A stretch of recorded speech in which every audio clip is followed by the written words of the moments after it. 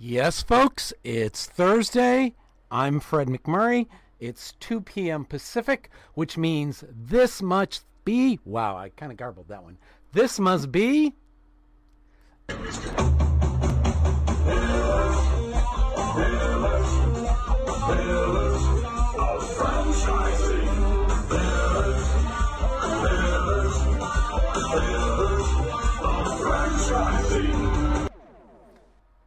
Well, Kristen, we're back again. We are. We have a penguin with no. Is that a bulldog with a top hat? Yep, Dancing bulldog with over a. my shoulder. Yep, dancing bulldog. How's that for you? How's that? Something different for you this week? Yes, yes, excellent, excellent. So, what's the news? What's the news in the franchising world? Oh my goodness, we have so much great stuff coming up today. We have a new franchise or in franchise development leader we're going to be talking to today. We have been working with our new mentee, Tara, on her new adventure. She and I just had a nice conversation, and I sent her a list of things that we need to collect from the franchisor and from her new business partner. So we're getting things together there in terms of when you decide to be a partner in an existing franchise, when you join one that's existing, I should say, how does that look? Do you have to join as a new franchisee? Does the term of the agreement start all over again?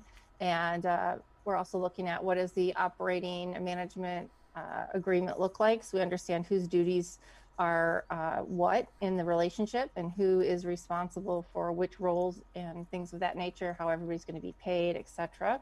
So we've got a lot to report on probably in the next couple of weeks as we find answers to those things. And certainly we're going to use David and Jerry and Ray to share the information and make sure we kind of use a team approach and make sure there's nothing I'm missing or that I haven't thought of that maybe one of the gentlemen have thought of in guiding Tara to the right answers. So that's where we are with the mentee program. We do have a couple more people who have signed up and are interested in the program as well. And we want to remind everybody that if you're looking to buy a franchise, please visit our homepage at pillarsoffranchising.com, where we have a mentee section where you can sign up if you're interested in being a mentee on the program while you're looking for a franchise.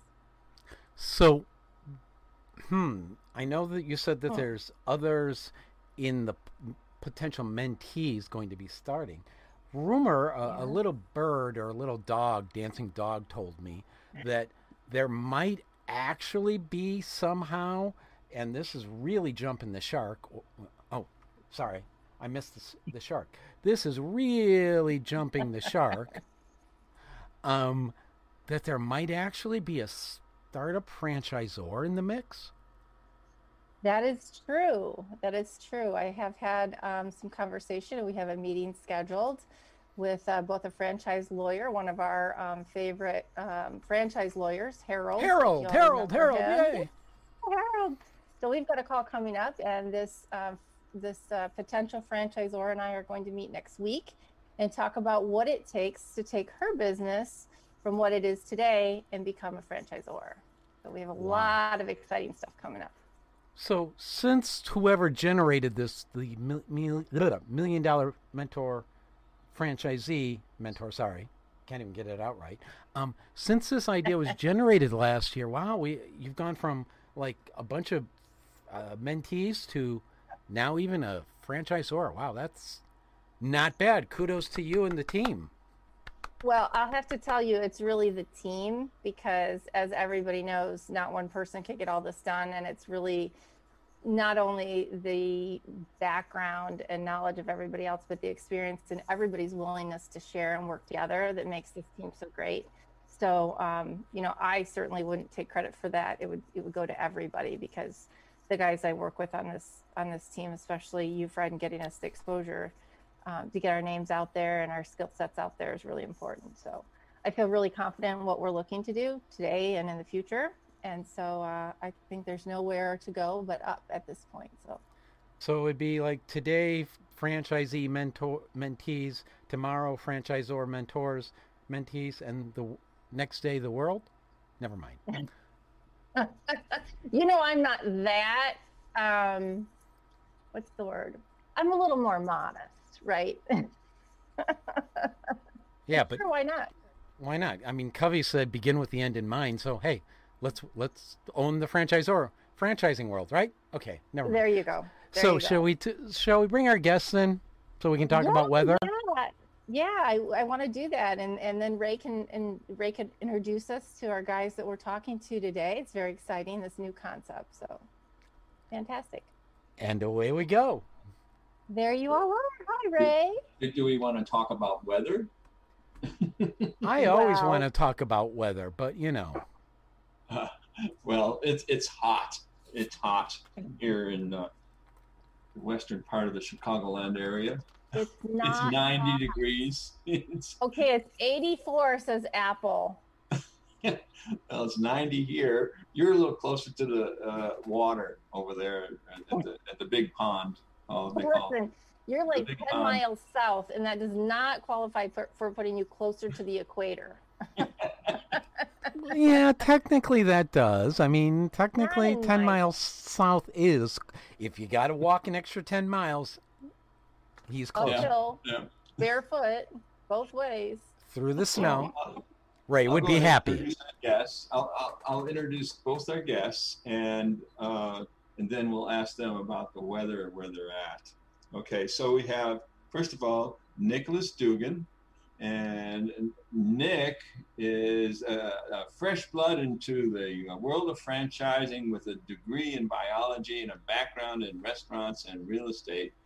He also likes to tutor students of all ages through college. Loves technology and travel and history. And Brian Weinstein is he's the founder and CEO of Barbie-Clean and an experienced leader in the grilling industry. He has a distinct background in business ownership and franchising. Brian created Barbie-Clean, a franchise barbecue cleaning service, when he noticed how dirty his barbecue was, and I can relate to that. After searching for a good cleaner and not finding one, he decided to start his own company. Brian is an experienced leader in the grilling and franchise industry. So welcome to the show, guys. And Thanks for having us. where you're at, and Wait, what it's Ray. like. Ray, question for you. Is it Brian or is it Brian? I'm not sure because it sounded like you said both. Never mind. Brian? I said Well, you Brian. said Brian originally, so I was commenting of, did you mean just one Oh, Brian okay, or is it Brian Well, squared? maybe I said it twice. I apologize if I did. Somebody's got to No catch problem. on It's these just things. me. Just one Brian. Just one Brian. And thanks for having You guys us. got to know our show is full of gaffes, and we don't hide them. Yeah. Okay. No problem. No problem. We're here. So We're here Brian, 'cause where? we like Yeah, that. and you're being photobombed, so where are you at, Brian? Yeah. What's going on? I Love it. am in sunny Southern California, in Irvine, California. My 14-year-old son is in the middle of a baseball tournament, and I am out here enjoying the sun, enjoying the baseball. And again, thanks for having me and Nick, and we look forward to a good meeting today. Awesome. Nick, where are you? Just 25 miles south of Bryan, San Clemente, California. My parents live down here. My sister's graduating today, so we're just going to go do that little ceremony and probably do some barbecuing later today. Awesome. But how Nice. cool will your grill be? Well, we appreciate you guys taking a little time out of your busy schedule and visiting with us. Thanks for having us. Okay, so I have to tell you a few of the things that I've experienced in my years of barbecuing. So I used to be the one that barbecued in the family, and I've since been replaced, which is probably a good thing. So I remember at one point opening the barbecue, and yes, we have quite long winters here in Chicago, and finding a bird's nest with eggs inside of it and thinking, how do you deal with that, right? So it's one thing to like get the nest and the eggs out, but it's another thing to deal with everything that that's been going on inside the grill, right? Yeah. And then I've had those experiences where we were up at Dewey Lake, and I know Dale on Dewey is one of our favorite listeners, and we were next door and we turned the grill on, and all of a sudden flames went shooting up through the grill and almost into the house, into the garage. Yeah. And I think that was due to like some extra grease that nobody bothered to clean up. So that's the type of person that you're talking to as we talk about barbecue cleaning today. I think I need to hire you as my director of marketing, because those two things are two of the things that we look for and talk to with our customers. As far as the bird's nest go, we actually see more rat's nest, which is even more disgusting, but it's the truth. But it makes sense, right? A barbecue is a warm place with old food. I mean, why wouldn't, if you're a rat, that's where I'd want to be. But yeah, no, so our cleaning process, kind of the secret weapon of it is a steam cleaner. So we come through there with, 340 degree water at 90 PSI and really disinfect the whole inside of that grill. Whether or not there was a rat or not in there, it's completely disinfected. We don't feel bad about cooking on it again after a good cleaning is done. As for the second instance you brought up, I did read a stat. I think it's an old stat from 2019, actually. There were 180,000 barbecue fires in the United States. And that's simply a result of neglect and the fact that the barbecue hasn't been cleaned, serviced, taken care of. It could be that the burners are in there incorrectly and causing a kickback. It could be that the burners are clogged. It could be that there's just so much junk underneath there that get in the way of the barbecue doing what it needs to do, that it kicks back towards the chef. And so all those things are good reasons to have a barbecue clean serviced by someone like BarbieClean. Awesome.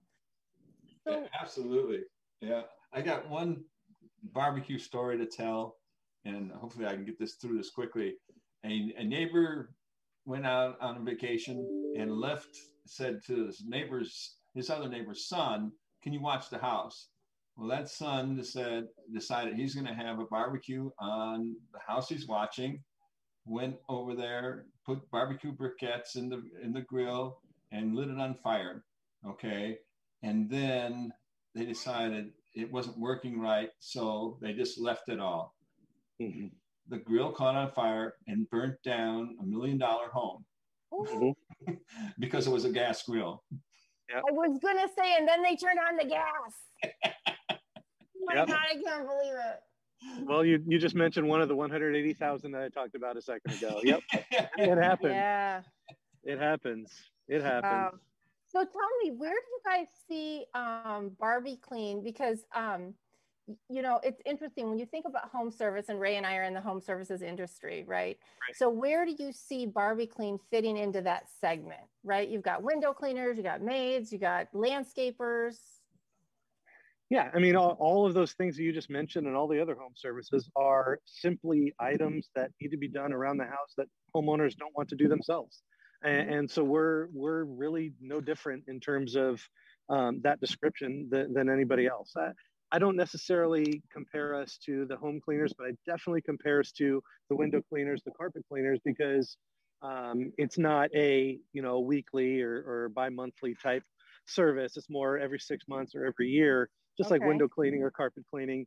The only difference is window cleaning and carpet cleaning has been around 25, 30, 40 years, right?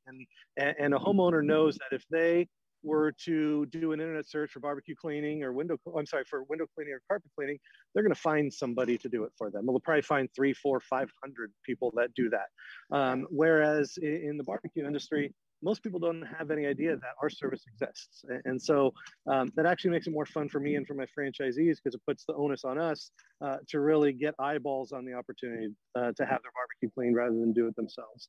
And so we spend a lot of time with, the I talk about.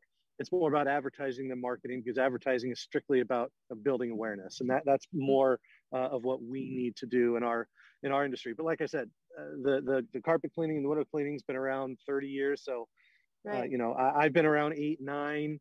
I think maybe some mom and pops have been around maybe a little bit longer, but not much. So I'm super excited to see where this industry is, 5, 10, 20 years down the road. If we're 10% of what the window cleaning and carpet cleaning industry is, we're going to have some serious market share, and that excites me very much. That's awesome. Now, when you sell your territories, do you do that like geographic location? Do you do it on a qualified household? Tell me how you set up your territories or your areas. Yeah, good question. Our territories consist of approximately 100,000 homes greater than a $50,000 a year annual household income. The reason I added that kind of income qualifier is because I don't know if you mentioned I'm a franchisee in another business that goes strictly on population. And here I may be in beautiful Irvine, but the city right next door to me is not such a nice city. And obviously the not so nice cities are more populous. So it didn't seem right for me as the franchisor to give someone a territory where a good percentage of their territory is not so nice. And so I put that income qualifier in there. And frankly, I could pay to have territories created across the country. But I kind of put in the hands of the incoming franchisee to help me build a territory that they think that they can be successful in. And so I don't have set territories. It's something where a prospective franchisee and I will sit down with the mapping software and we'll create something, right around that 100,000 home number that they think they could be successful in, and that I think that they could be successful in as well. I think that's really interesting because one of the first things I thought of, and I think I was mentioning it to you, Ray, is that two things. One, it seems like this is a great product for the environments that tend to have, not that they wouldn't work here in Chicago, because after you come out of a long, hard winter, who knows what you find in your grill, unless you're like me who grills in the snow. But most common, I would think, are those areas that can enjoy outdoor living year round, and be really a more affluent type of customer. Seems as though they would be someone to really enjoy your type of service. Is that accurate? Or yeah, I mean, in the end, it's a disposable income opportunity, right? If someone's on a budget, they're not going to throw a couple $100s to getting their barbecue cleans. It's the people that have a few extra $100 to throw at it and want their grill clean for the next time they cook on it. So you're right in that case. As for seasonality, it's kind of interesting, and obviously we have this conversation with all prospective franchisees, and that's to me, every home service business has some level of seasonality. And frankly, my Miami and my Phoenix franchisee, they have a little bit of reverse seasonality, right? Most people think of seasonality as winter. Guys in Miami and Phoenix don't want to go outside in July and August, and so it's a little bit different. So even here in Southern California, we get 10 good months out of the year, but you could look at that those extra 2 months as downtime, or you could look at it as opportunity time. I choose to look at it as opportunity time. Gives me and my franchisees an opportunity to work on our business when we're not so busy, kind of focusing on the day-to-day, kind of building the business from within and seeing where we can start again once the weather turns. And in our case, middle of February. In your case, maybe March or April. But those downtimes are or May. But those kind of opportunity times are just as important to the business as the high times. Yeah. Personally, I grill in single digit weather. It's when it's too windy, when it sucks the heat from the grill. That's hard to do. Yeah, it's hard. Yeah, it's hard. Yeah. So how did you get into this whole industry of barbecue cleaning? I mean, obviously you had stated that it, after looking at your own grill, it was like, okay, something's got to be done. And Nick, I mean, I know he's new, but he had some experience in restaurants. So that seems like it would be a really good kind of tie-in there for the two of you. Yeah, and I'll start, but you've probably heard it 1,000 times that the necessity is the mother of invention. I went out to my own grill and it was filthy, and went and did an internet search. Again, I'm in Southern California, 20-something million people. I did an internet search for barbecue cleaning. There was one guy doing it.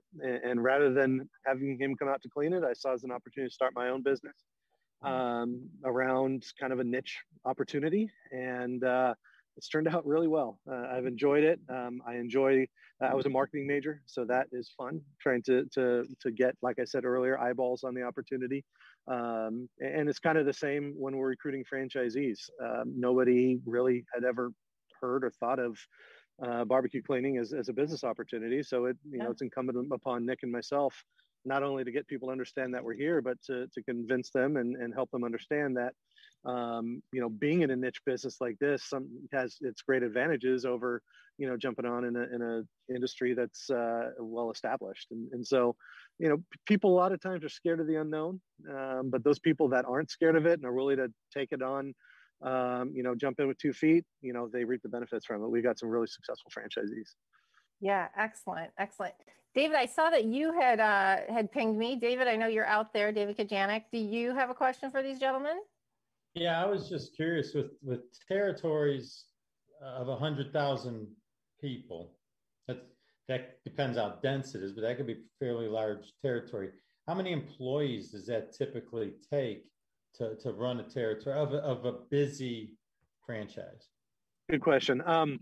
I just want to reiterate, it's 100,000 households, not population. So it's 100,000 households. Those numbers go back. It's the 2010 census because we haven't had one since. And actually, those financial numbers go back all the way to the 2003 census. So big advantages to the incoming franchisees versus the franchisor, but I'm okay with that. I like giving good opportunities to people. But as for employees, in my territory here in Southern California, we have 5 technicians. I also have a customer service representative and operations manager. My next busiest territory is another one in Ventura. They have 6 technicians. And then I've got franchisees that still like getting their hands dirty. So my top producing franchisee in terms of revenue is in Florida. He's still out there getting his hands dirty, replacing grills, cleaning grills, doing repairs, doing everything. And so it's him, his father-in-law, and one other guy cleaning, and they're my highest producing in terms of revenue amongst all my franchisees across the country. So it kind of all depends on how the specific franchisee wants to run their business, how involved they want to be. For me, I don't have the time to be in the day-to-day because I'm helping Nick recruit franchisees and supporting the existing franchisees. That's why I have the extra people. But it's been great not to have to answer the phone and have someone really, really good doing it, probably even better than I am. Well, Ray would want to be out there. Ray would be out there fixing grills. Yeah, that's good. That's why I would not own one, because I would be out there. That's my problem. Yeah. He loves that stuff. So I know he would be out there. I just got my message that we need to go to a commercial break so we can pay the bills. However, when we come back, Nick, I do want to talk to you because I want to know what you think now that you've come on board to help sell franchises and develop the model a step further. I'd like to kind of hear your vision and how you think you're going to fit in and help the organization grow. So we'll be right back in just a moment after this brief commercial break. And a reminder, if you've got questions, you can call into 323-580-5755. That's 323-580-5755. Or you can live chat at thepillarsofranchising.com. Hey, franchise owners. How's your local marketing? Do you feel like you could use some help keeping up with your social media posts and comments and reviews? Do you wonder if you could be doing more to attract local customers? Are you able to identify new move-ins to your local area? At Westvine, we help franchisees like you reach more local customers through digital marketing. With daily monitoring, creative content, and ad placement, and customer data intelligence, we'll get your business in front of the people who want your products or services. We also work with franchisors who need an agency to handle the digital marketing for all of their locations. If you're ready to reach more local customers, give us a call at 805-265-5440 or visit us at westvine.com. That's 805-265-5440 or westvine.com. Ooh, laser tag. Okay, with that tag, Nick, you're up. Tell us, how do you think your restaurant background has helped you, and what do you see the future of Barbie-Clean to be? Yeah, well, my restaurant background, that's just kind of growing up, waiting tables and things like that. Really meeting Brian, vegetarianism, veganism, it's all very faddish right now. And I kind of went the opposite track and went full carnivore. So I was always attracted to grilling and that was always that. So that made it very easy for me to like what we were doing at Barbie-Clean.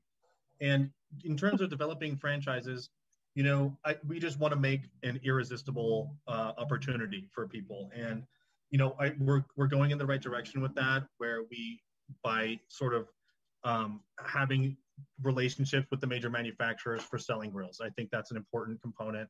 People know they have backing of these sort of significant organizations that and that lending their brand name to us is always going to be helpful. That's a good point. I don't want to interrupt you there, but you just said something that struck me. So are you partnering then with, so my favorite, I'll give them a plug because it's my favorite for years and years, has been Weber Grill. So do you partner with companies like that? Is that what you mean by working with the brands? Yeah, I'll just jump in and answer that because it's closer to kind of my area of expertise. We represent, whether we have relationships directly with the manufacturers or with local distributors, we can get any grill on the market for any one of our customers. And they typically come with real nice markups for on our end. Real good like dealer pricing that we get to where, we'll replace a grill, we'll make $1,500, $2,000 for taking a grill out and dropping one in and installing it. So we do grill, obviously cleaning, we do repairs, parts replacement, and then new grill replacement. If we show up at a grill and it's just shot and there's no help for it, we'll recommend a grill replacement. We'll make a few recommendations and we can get those grills for the customer and obviously install it for them so they could use a brand new grill in their backyard. I think that's a great service. I hadn't thought nor had I read anything about the grill replacement parts and things. And so I think that's really, really helpful. I've got a friend that has a Weber, which of course, again, is my grill. And I'm like, oh, you can go buy all the parts for that. And then of course, like, well, what size of grates do I need? And what size of flavorizer buyers do I need? And I'm like, well, I think Home Depot has this and Ace Hardware has that. Next thing you know, you're going to 3 different places to get all the parts you need from Weber, or you have to go online and hope the heck you got the right pieces, right? So yeah, repairs and replacements and full grill replacements have become a big part of our business over the last 2 to 3 years. It's been a good addition. Awesome. I'm sorry, Nick. So take me back here. So your vision, where do you see? Well, and then just one other thing. I mean, another part of it is not only do we work with the manufacturers on the selling side, but also they call us for warranties, warranty calls. We're sort of partnering with them to kind of handle their sort of field work that they have to do. Awesome. Being able to just, explain to potential franchisees just what exactly they're getting with us. And I think there's an economic shift that's happening now towards the home service space, sort of away from retail space. COVID has accelerated that. We think we're really kind of on the cutting edge of that transition, and just being able to crystallize that for franchisees, show them the vision for the future, which is coming. So it's all a matter of explanation of an occurring phenomenon. Well, I totally appreciate that because I can see as the generations change, right? So my dad's generation, for an example, would go out and completely tear the grill apart, clean everything, and then put it all back together. My generation looks at it and goes, okay, well, I'll pick up a couple pieces and hope it works. And after 2 or 3 tries, if it doesn't work, I'm going to go buy a new one. I think my kids' generation is like, oh, it doesn't work, throw it away and buy a new one, right? So having you guys there where I can say, hey, my grill's not working. Can you just come and tell me what's going on with it? You may be able to fix it with a cleaning. You may be able to fix it with cleaning and a couple of parts replacements,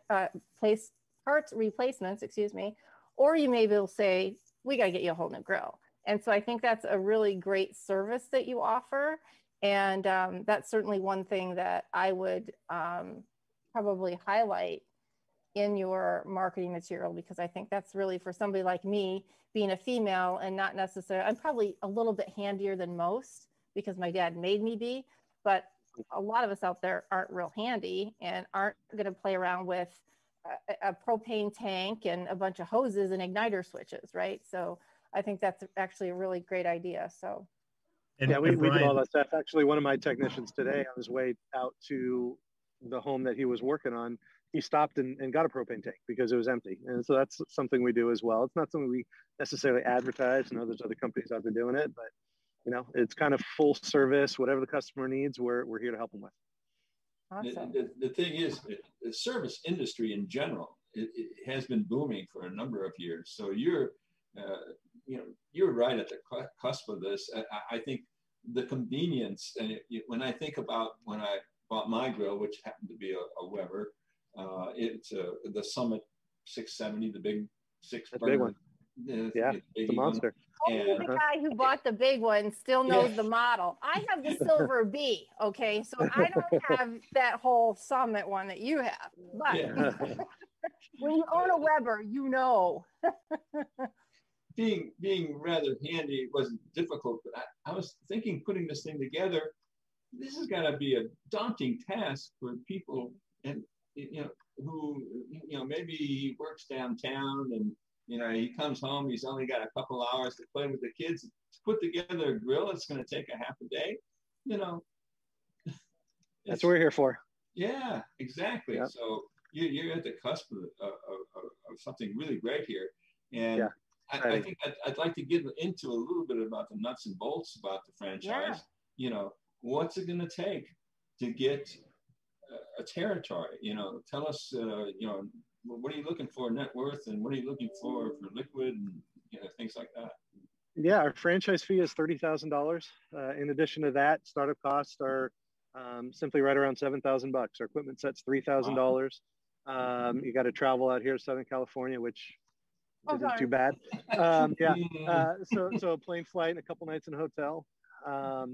Obviously, you need to create an entity to buy the territory under, insurance, all things that probably aren't startup costs to most, including marketing. I recommend about $2,000 in marketing as a startup cost. And I call it a startup cost because I don't believe you're in business until you start making money, and you don't start making money until you start marketing. And so I recommend about $2,000 in kind of a grand opening marketing blitz. And if that's done in a timely manner, we expect for your phone to start ringing, soon after you return home from training.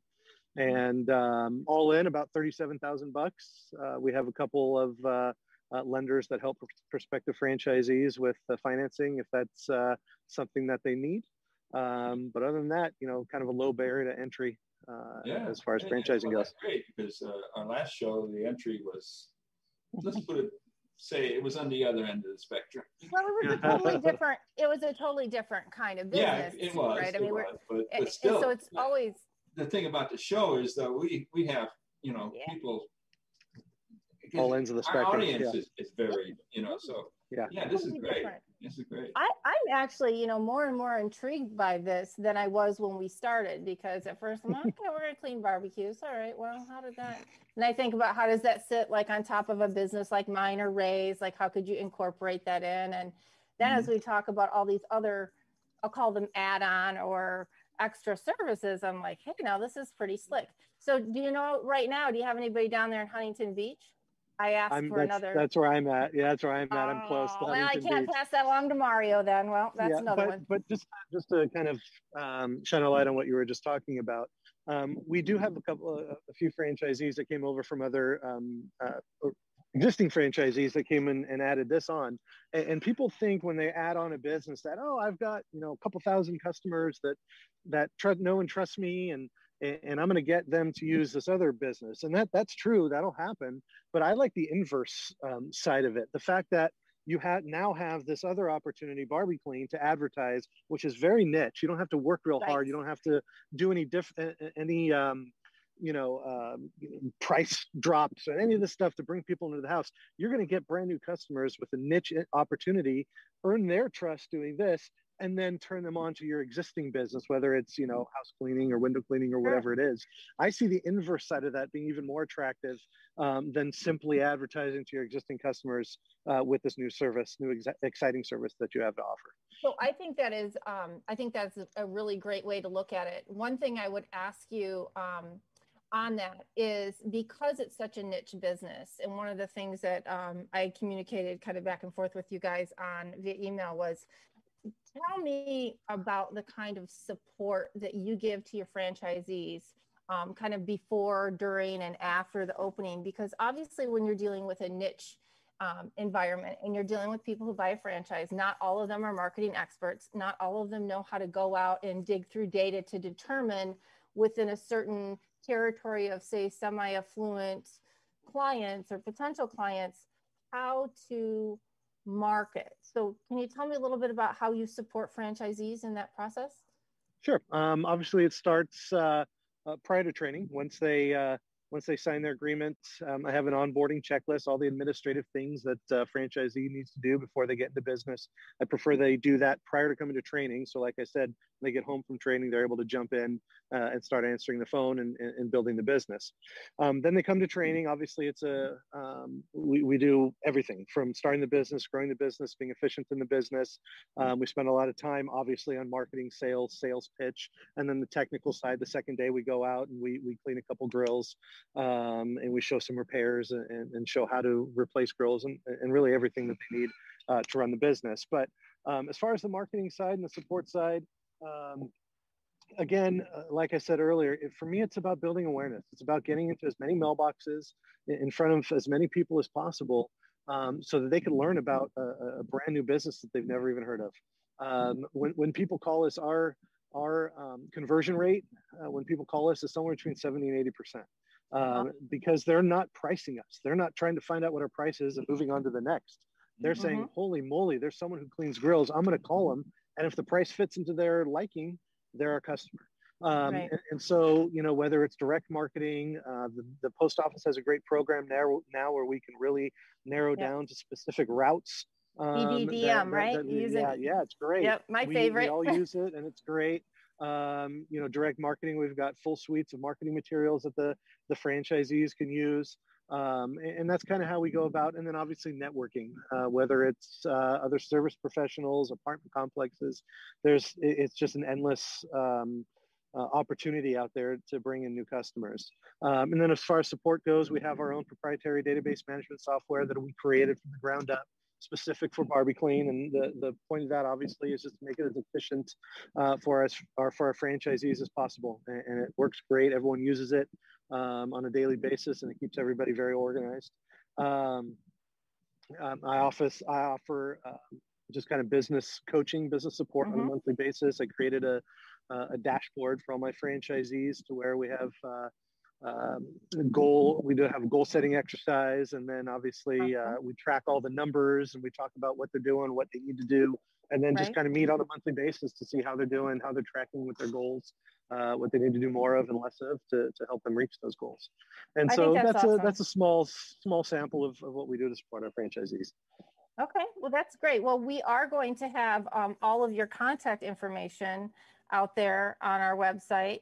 Would you like to please review with us the best way for people to contact you? Ray did a great job of getting, so let's just say just shy of 40,000 kind of all in. Is that fair to say, to get Barbie-Clean up and going? Yep. And of course, a veterans discount of 15% off the franchise fee. So save another $5,000 or so. So yeah. $33,000 to $38,000 depending on veteran or not. Awesome. And tell us how our listeners find you. Okay. Our website is www.barbieclean, bar-clean-franchising.com. Or you can call me. My name is Brian. I'm the CEO and founder. You can call me. My phone number is 818-470-6350. My email is Brian, BRYAN, @barbieclean.com, BAR-B-clean. And Nick, if you want to give your information as well, you can reach out to Nick as well. He'd be more than happy to walk you through the steps on becoming a franchisee as well. Yeah, of course. You can reach me, cell phone 949-304-3439, and email Nick, Nick, at bar-b-clean.com. Awesome. Well, I wish you the best of luck at the baseball tournament. I will be at another one yet again this weekend, so I know how that goes. And you guys, it's really been a pleasure having you on the show. I'm actually super excited about your model. And as we meet with franchisees, potential franchisees and franchisors, we're certainly going to keep yours top of mind. And as some of these folks come through looking for businesses to buy, I'm excited to say that we've actually met you guys and we've got to talk about your business, and that this actually sounds like a really great opportunity for people to get started. Thank you much for the opportunity to be on your show, and looking forward to hearing from you again and seeing what this next 3, 5, 10, 15 years brings us. Yeah, nothing but success, I hope. Appreciate it. All right, okay, great. Thanks, guys. Thank you. And now, Fred, are we going to go Franchise Woman is commercial? a bi-monthly digital magazine that empowers women as they navigate the franchising industry by providing relevant news, tools, advice, and inspiration. We are a resource for women who are seeking to own their own businesses, improve their existing businesses, find creative solutions, and take advantage of franchise opportunities. We feature women in the business who best exemplify our ideals and have something to teach our readers. In addition to our exclusive articles relating to the female entrepreneur, we also feature brands that are geared for women. Women have become the fastest growing sector in business ownership and have become a powerful, influenceable force fueling the economy. The Franchise Women will give you the news that is relevant to you to help you navigate the path of successful franchise ownership. By women, for women, and about women. We are the Franchise Women. Join us today at www.thefranchisewoman.com. Ooh, I am so excited about barbecuing. Now I'm getting hungry. That was incredible. Yeah, like the more they talk, the more I'm like, oh my gosh, I really like this idea. This is really cool. Well, I love the broad spectrum of franchisors and opportunities that we have on the show all the time. But this one hit home on so many levels. I'm going to be honest with you. I haven't barbecued in years. And for two reasons. One, the main one is I got tired of cleaning the grill. So I told you guys that off the air early on. I threw my grill away because it was so disgustingly dirty. I never bought another one because I don't like cleaning it. Now, the other part of it is, which we talked off the air, is I'm real picky when it comes to barbecuing. So it needs to be clean because I don't want the carcinogen, floating around. So I'm sitting here going, maybe I can start barbecuing again. That would be fantastic. Hey, and not only that, with your place down in Florida, they've got a franchise down there in Florida. Yeah, well, they might have two if I explore it a little bit further. I was thinking kind of the same thing. I'm thinking like, whereabouts in my neighborhood here could I do this? But actually, I want to move to the beach, so I should just wait until I move to the beach, and then I've got my outdoor living, and all my neighbors have it. There we go. Yeah. There we go. I'm digging it. Too bad Huntington Beach is taken. I think a very creative and very great and needed concept. So those of you listening, I mean, I don't know. I definitely look into it. Definitely. In a good low point of entry too. So you're not kidding. Awesome. Cool. So what do you got for us today, David? So I love this part of whenever I come across managers or self-proclaimed leaders, or really, I shouldn't say it that way. I don't want to be cynical. But people in a position of authority where they are responsible for getting performance from others. So they use this word coaching and leadership and then managing and all these words as if they're all one thing, and they're not even close to being one thing. True coaching is the ability to get high performance out of people. And the only way you can do that, as the title says, quit telling them and start asking them. I hear so many times, I hear managers and shift leads or whatever you want to call them, people in authority, this sentence, right, or a version of it. Mm-hmm. I already told them what to do. I don't know why they aren't doing it. Ooh, good point. I've already told them this. I don't know why I have to keep telling them over and over and over again. Mm-hmm. And to me, I always chuckle. That is such a deflection of a statement.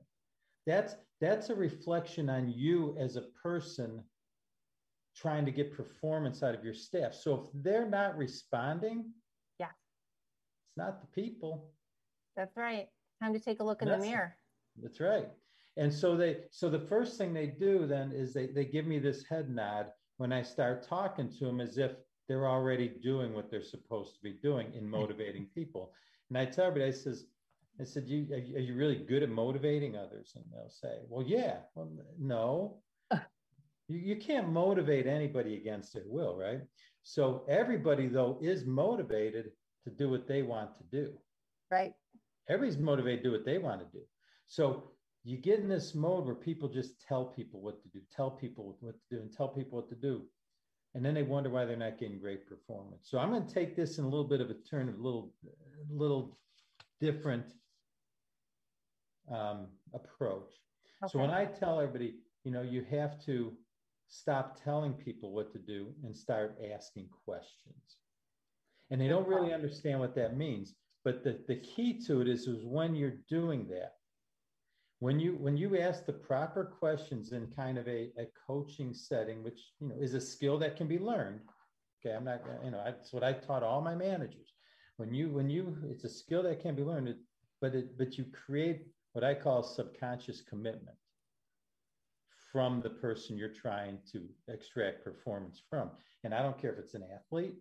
I don't care if it's a person working in the kitchen. I don't care who it is. Everybody makes their decisions. Everybody, is driven. Probably 95% of their actions are driven by their subconscious mind. So if you can't influence at the subconscious level, you'll never maximize the other person's performance. Okay. So it's a skill that can be learned. There isn't a baseball team that I haven't been asked to help coach or coach myself that hasn't won a championship. There isn't a team that hasn't gone from last place to a championship. There isn't a restaurant that was about to be closed or shut down that we haven't turned around. And everybody said, well, how'd you do it? And I said, through the team. But you have to be able to influence performance. So I'll give people are probably going, okay, you keep talking about this. So how do you do it? Right. Well, part of it, you have to know who you have working for you, right? Kind of. Doesn't matter. Everybody's motivated a little differently, right? So bingo. So they're motivated a little bit differently. So the only way that you can, there's two things. The very first step, it's just like you said, it starts with knowing the personality traits and what makes them tick first. So that's easy because you need to be able to make that connection. But then after that, say you want a task done, and this, Chris, and I'm thinking of you also, but because you have similar employee base that we had when we were running restaurants. Right. So one of the things our managers used to go crazy on is bussing tables, or what I should call pre-bussing the tables, because nobody wants to sit there with a bunch of stuff, half-eaten food or empty, or eaten food and empty plates, all that stuff sitting on their tables. Yep. But servers don't get paid a whole lot of money for pre-bussing. They get paid running around, right? So, getting orders and upselling and selling more drinks. So pre-bussing was always an issue. So finally, at this one particular restaurant, I said, look, how are you done? Well, we're telling them we got a pre-bus in their pre-shift meetings. I said, let's flip it around. I said, telling them what to do is going in one ear and out the other. Right. I said, so you've got to be able to ask them. So you start with, in this particular case, hey, what do we need to improve on? Or you start with the premise, we need to improve our pre-bussing. So when you've got the service center, so how can we do that? What are some things that we can do to make sure that our guests are taken care of, which, now some magic words, which if they're happy will also increase your tips. So what are some things that we can do to make sure that we solve this problem? Right. Now what happens is Susie server says, well, I think as we're walking by a table, if we see something, even if it's not our table, we grab it and walk in. And then somebody else chimes in, and somebody else chimes in. And the manager or the facilitator is like, and what else can we do? And what else can we do? And what's happening is the subconscious is being enacted. And as they're thinking, and they're drawing that information out from their subconscious to their conscious through their lips, they've made a commitment. Yeah. And that's great because you didn't have to tell them. They told you what they're going to do. And guess what? That every time and that's just that particular thing, but it doesn't matter what the problem is. That particular situation, pre-busing wasn't an issue the whole shift. The manager didn't have to mention it. Just they were able to concentrate on other more important things, take care of the guests. And the point being is you do that with everything. I think that's a really good tip. And it's a great tip. It's a skill that needs to be learned because you have to ask questions, and the right question. It starts with listening. We talked about that many episodes ago. And there's certain questions you want to ask, open-ended question, the how can we do something better? What are some things we can do? The one question that people love to ask, and they need to stop asking this or start with this word. They need to stop starting a question with the word why. Hey, tell me about that. Yeah, if you're in an authoritarian position and you ask an employee, hey, why are you doing it that way? They immediately get on the defensive. I don't know. Yeah, and they get defensive, like, "Oh, you're questioning me. I'm not going to commit to anything." So, hey, I noticed this happen. What's another way we can do it? How can we improve on this? Blah blah blah blah. If you definitely need to ask why, then soften it by using the words. I'm going to give you a big tip here. Write this down. I'm curious.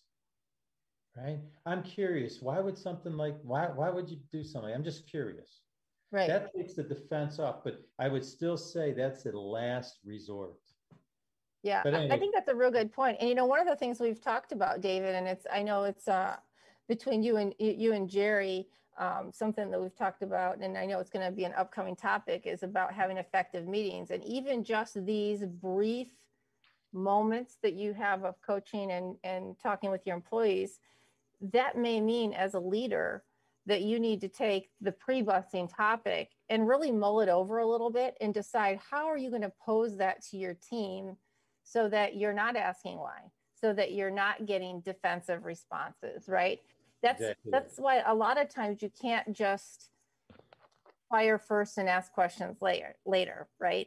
It's have a little bit of thought before you go out to meet with your teams. Yeah. And it's a skill set, and it's just like any skill, the only way you can develop it is to use it, to do it, to be conscious of it, to be aware of it. And it takes time because most people in management positions are used to telling people what to do. Yeah. Tell. I would say it's ask. Tell is more of a training. Hey, this is what we have to do. And then ask how are we going to get it done? Again, I go through a whole thing in that program when I do some personal coaching with people, but that's at least some tips to say, okay, here's some things I can use right away. If you really want to become adept at it, let me know, right?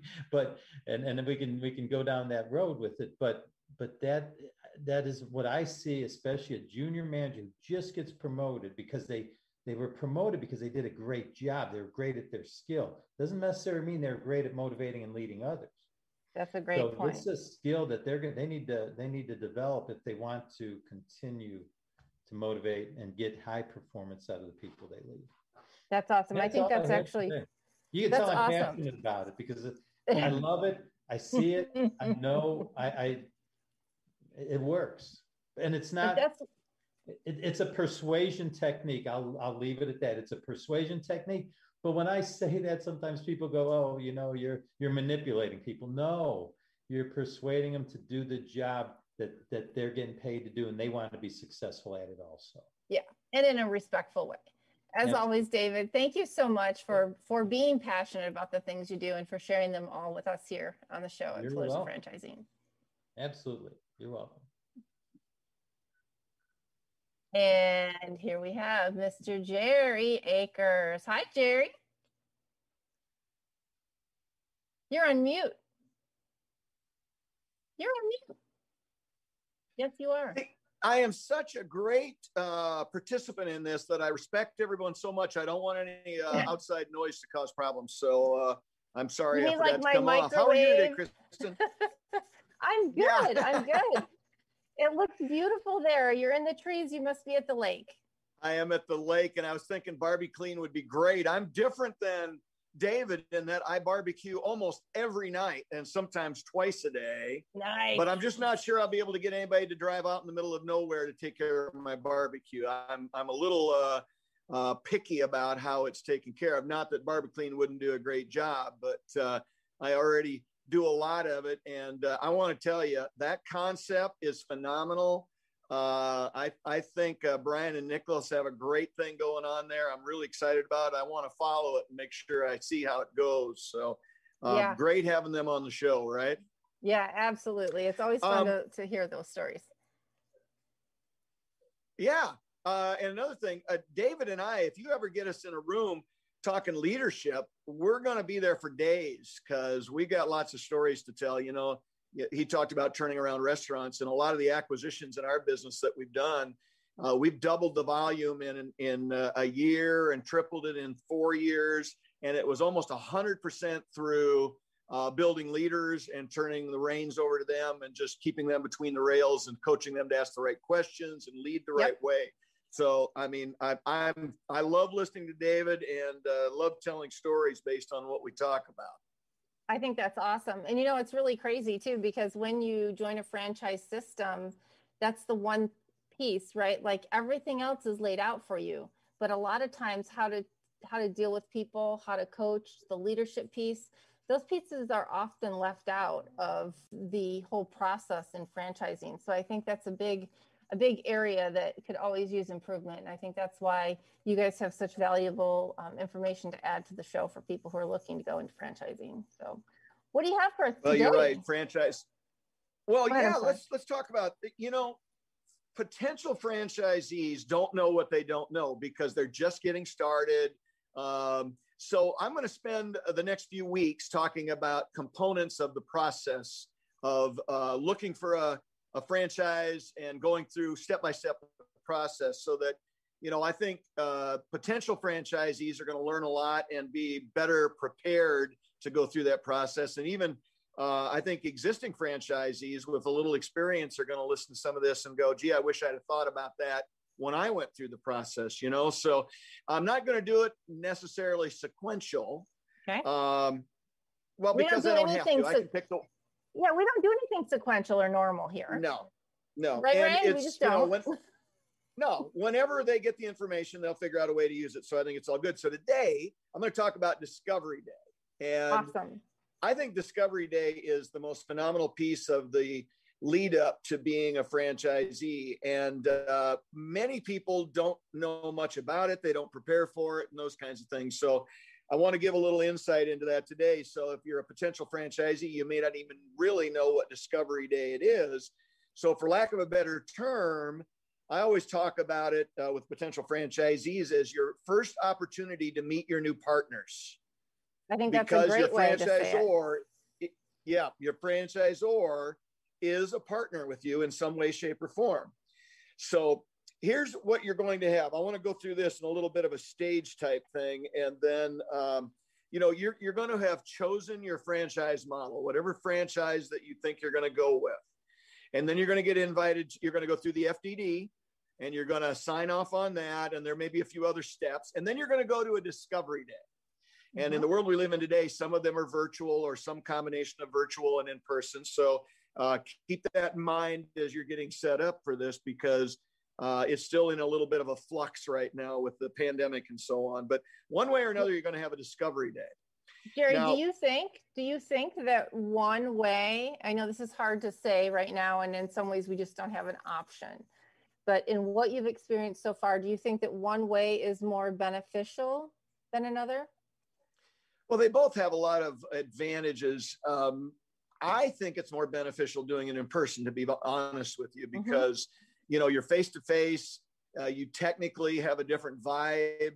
You think of different questions and so on. I think face-to-face as opposed to virtual.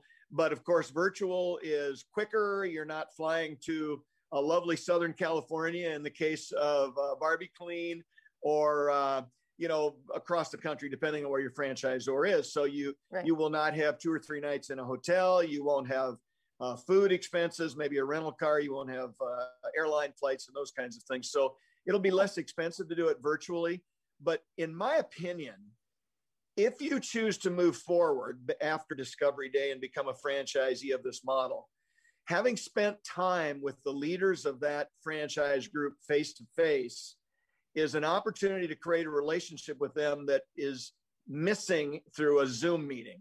It's not the same. So I'm a big proponent of face-to-face. And as soon as, you know, the different franchisors get to the point where they're comfortable doing that again, I would suggest that, you know, at minimum, they do at least part of a day that way, and maybe a full day, depending on what their thoughts are. Okay. So one of the things I see, is that franchisees don't go to these meetings prepared at all. They show up to be entertained and educated and those types of things. But the fact is, you're meeting your new partners, and this is a 50-50 thing. They want to put on a great front for you, and they want to give you lots of great information, introduce you to the right people, and allow you to ask questions. Well, if you go to that meeting not prepared to ask questions, and you're doing it on the fly, you're not going to think of all the questions that you need to ask. You're not going to have follow-up things that you do with it. And, you know, I like to to sit in a room and see how the leaders of a franchise model answer the questions, because you can pretty easily decipher and figure out whether they're, whether they're really prepared to help you in that category or not. I've seen so many people, let's face it, franchisees come from all backgrounds. And I don't care what the franchise model is. You can go find people that come from sales, marketing, IT, the technical side of something. Maybe they were a blue collar worker, all across the spectrum. Right. So every one of those categories is going to think of this and look at it differently. So they've got to prepare ahead of time. They, in my opinion, should have a list of questions and comments and maybe even complaints about the way that they see this playing out or the way they see themselves being in it. So first step is prepare for going through a day or whatever it is of the discovery day, because when you're prepared, you're going to leave that more satisfied, better prepared to take the next steps. Okay. So for me, that would be number one. The next step, I think, is to put your best foot forward, because, many people go to these believing the franchisor has already decided on you as a franchisee. And that's not necessarily true in many models. Yeah.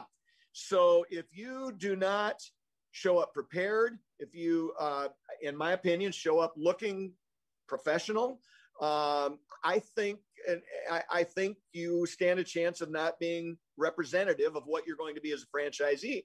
You also, you're kind of, trying out for a part, not only as the franchisee, but also perhaps as a future leader in that franchise organization on their advisory committees or whatever the case might be. So making sure that you're able to express yourself and have the right conversations, I think, is critical.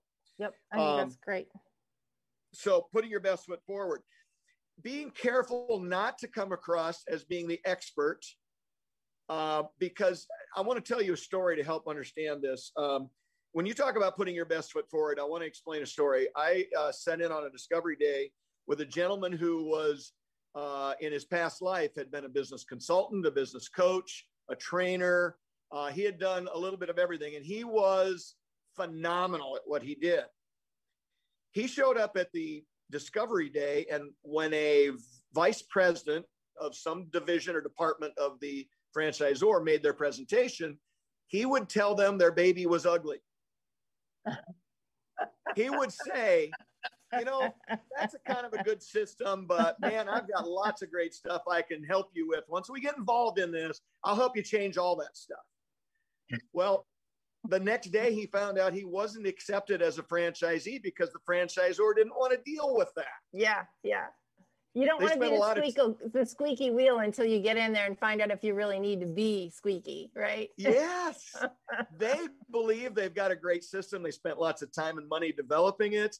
And you can be a great resource for them once you become a part of the system and you've tried it and you've broken it. You've shown them the problems with that system as a franchisee, and it'll be a different relationship and a different conversation. Absolutely. The whole dynamic of the relationship between the franchisee and franchisor change, not only post-buy, but I think as you mature as a business owner, as you grow through different revenue levels, I mean, it's so different. So I totally think that's a great point. Well, and, after the situation happened, this guy desperately wanted to be a franchisee. So he had to go through a whole different process to basically earn his way back on the island. When I see him, I talk about the fact he's the only guy I've ever met who was voted off the island before he even got to the island. So it's a good thing to take with them when they're thinking about this. So here's some things also that I would want them to be prepared for. Make sure that they understand what's expected of them as a franchisee. Not only the financial stuff that goes with this, but what kind of numbers am I responsible for? How will I be judged? When you send your expert, whatever that position is within the company, out on a quarterly, semi-annual basis to make sure I'm following the system and, my facility meets your expectations, what is that visit going to look like? Right. And what are the repercussions that come with that if it doesn't go quite well? So I would want them to consider that. I want them to ask about what kind of support they will get, because it's critical to know when you get into it that you're going to have help when you run into a problem, and you will run into problems even as early as picking real estate, lease negotiations, build out, all those kinds of things. You will need help. So who do you call? What are they going to do for you? How far will they go to help you with those kinds of things? Very important. Yes, absolutely.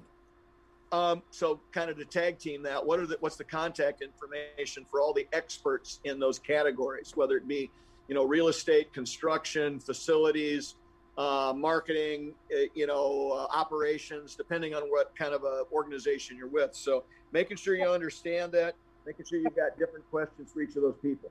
And really, in that discovery day, you should meet at least a representative of all those categories. You should meet at least one representative from every category you're going to come in contact with. Yep. Theoretically, most of them that I've been to, you'll meet perhaps the president or the CEO of the company, and they'll do a presentation on their background and the company and why it's a great investment, those kinds of things. And then you'll go through a process where you'll meet maybe the head of each department that I just mentioned, real estate, facilities, construction, marketing, operations, whatever the case might be. So you will have, in my opinion, a one-time opportunity to be face-to-face with them, ask those tough questions to help you make your decision, but also be known to them. So when you do become a franchisee, when you call them with a question or a problem, they remember you. They're happy to take that call. They're perhaps more helpful than my friend who told them their baby was ugly. You'll be accepted. I love that analogy. Well, and another thing that I want you to think about, depending on the model you're looking at, there may be future steps. David talked about acquisitions. We continue to grow through acquisitions. There's organic growth by adding on maybe other parts of your business, or buying, building a new location or something like that. So what does that look like? Do you have expectations of me, Mr. Franchisor, or can I just call you and say, hey, I'm interested in X, Y, Z? And how does that process work? Because you may go into it only wanting to own one. We did. We wanted to own one. Today we've got 29. We're about ready to add 10 more, and it's just going to keep going. So we didn't ask the right questions, so we had to learn it on the fly.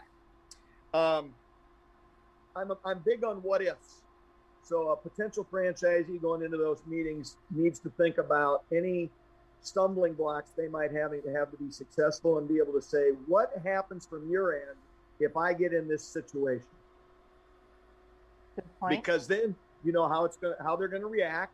If they have somebody that will calmly work with you and get through that process, or are they going to throw the rule book at you, or whatever the case might be. So make sure you understand all of that. And frankly, the FDD is a great place to start with those what ifs, because in the FDD, they will talk about anybody that wasn't successful. They'll talk about the high, low, and medium quartile of current franchisees, so that you can talk about what makes the top quartile different than the bottom quartile, and how do I make sure that my operation is set up to get into that top quartile. Some great what ifs that you can come up with. Okay. And so my last point, and then we'll, if you've got questions, we can go through that. But my last point is, you've got one chance to make a great impression with those vice presidents and the CEO of the company. So make sure you're prepared to do that. And knowledge is power. So make sure you've got the right questions and comments. I think that's awesome. I will tell you, Ray and I talked about this once before too.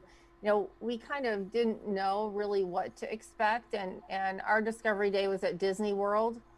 So it was kind of chaotic. I mean, we had all the meetings, but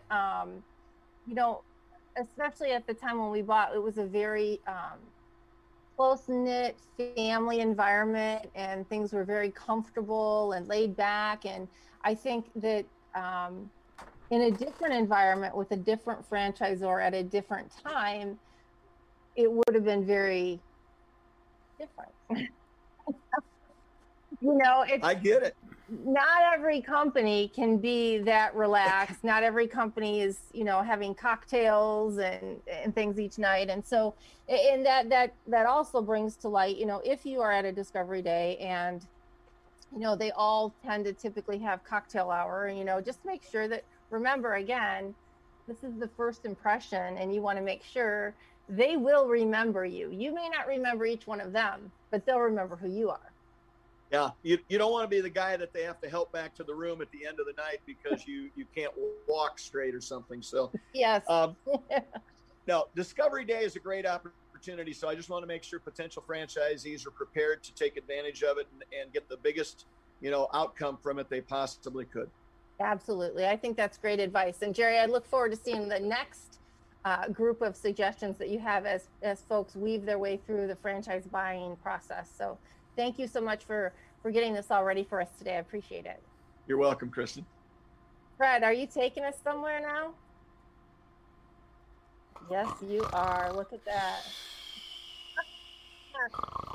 Oh, I'm sorry. Jerry was talking about FDDs, and it put me to sleep. Well, shame on you. Hey, greatest cure known to mankind of the insomnia, the FDD. It's all good. So, new background here. Oh, yeah. Isn't that pretty cool? Yeah, there we go. Now we're all back. So, I really like this background, and it started making me think about the next generation of grills. I mean, now you've got propane grills and electric grills, and my favorite charcoal grills are just pure wood and kerosene. Wait, time out. Is Nick on the screen? Can we all see Nick? I want to say congratulations. Is that your sister in her graduation cap and gown behind you? Oh, yeah, Ava. They Congratulations. Congratulations. Congratulations. Thank you. You're now upside down in the rabbit hole. So, Sorry, I had to do it. Next generation grills, I think, will either be solar powered or nuclear powered. So, given a nuclear powered grill or a solar powered grill, what will the technical capabilities of the future grill cleaning franchise need to be? Who wants to go first? Nick, you can take this, or you can run away.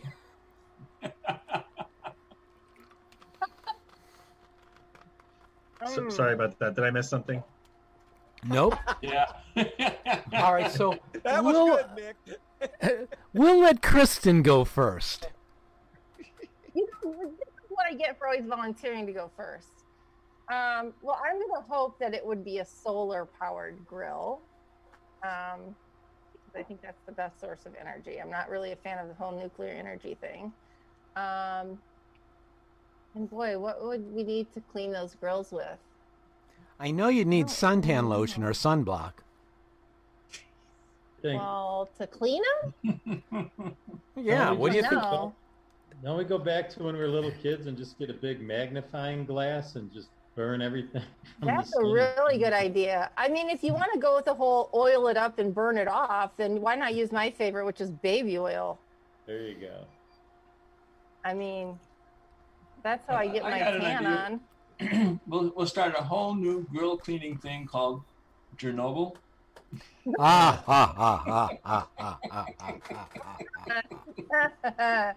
like Ray's answer. I don't know, Nick. Are you going to be able to solve this puzzle? What would you do? Well, how would you clean a grill like that? I think if you guys get right the perfect particle beam that doesn't affect the underlying metal, but just kind of burns off all of the char and everything like that. It needs to be fine-tuned, but I think a particle beam is the way to go. Now, you're a biology major, not a chemistry major, right? Particle beam. Yeah, I mean, plenty of chemistry, but yeah. I like that. Curious. I like the idea of a particle beam. I'd sign up for one of those. I personally think phasers on stun. Phasers on stun ordered by Captain Kirk would take care of any solar grill issue that you'd have. Oh, sure. The one stupid screen I don't have the phaser on. Oh, well. I'm going to have to add it onto this one. Okay. Nick, welcome to the rabbit hole. This is the strangest part of the program, and we just have so much fun with it. And I was looking forward to this part. Yeah, I always you do. had a really good answer too. I like the particle beam. Last 2 weeks, our guests have been kicking the asses of our co-host here. David, it's up to you to you know. I already had a big magnifying glass. Burn that stuff right up. Oh, he did. And he doesn't he even did. have a grill. I don't even have a grill. I just remember using a magnifying glass to burn a lot of A lot of other things. What about a George Foreman, David? Do you at least have a George Foreman in your house? No. You don't Particle have that beam either? wins. I'm sorry. Particle beam wins. Way to go, Nicholas. Yeah. All right. Yay. Well, the Barbie Clean guy should win, really. I mean, if we beat him, then, you know, we'd have to go buy a Barbie Clean franchise. Which is very I think he wants to interesting. do that. I think he wants you to do that anyway. So, you know, hey. I know. All Hey, I was right. pulling for Mario. I was thinking that might be a good thing to introduce to him, but Well, yeah. Oh, well. You'll get it. So, folks, want to thank our guests from Barbie Clean. Thanks to Nick for hanging around, and our host. We'll be back not next week because, well, I'll be on the road visiting the grandkids, and grandkids always win. But we'll be back in 2 weeks with another interesting, educational, entertaining, and weird show. whoop, whoop, whoop, whoop.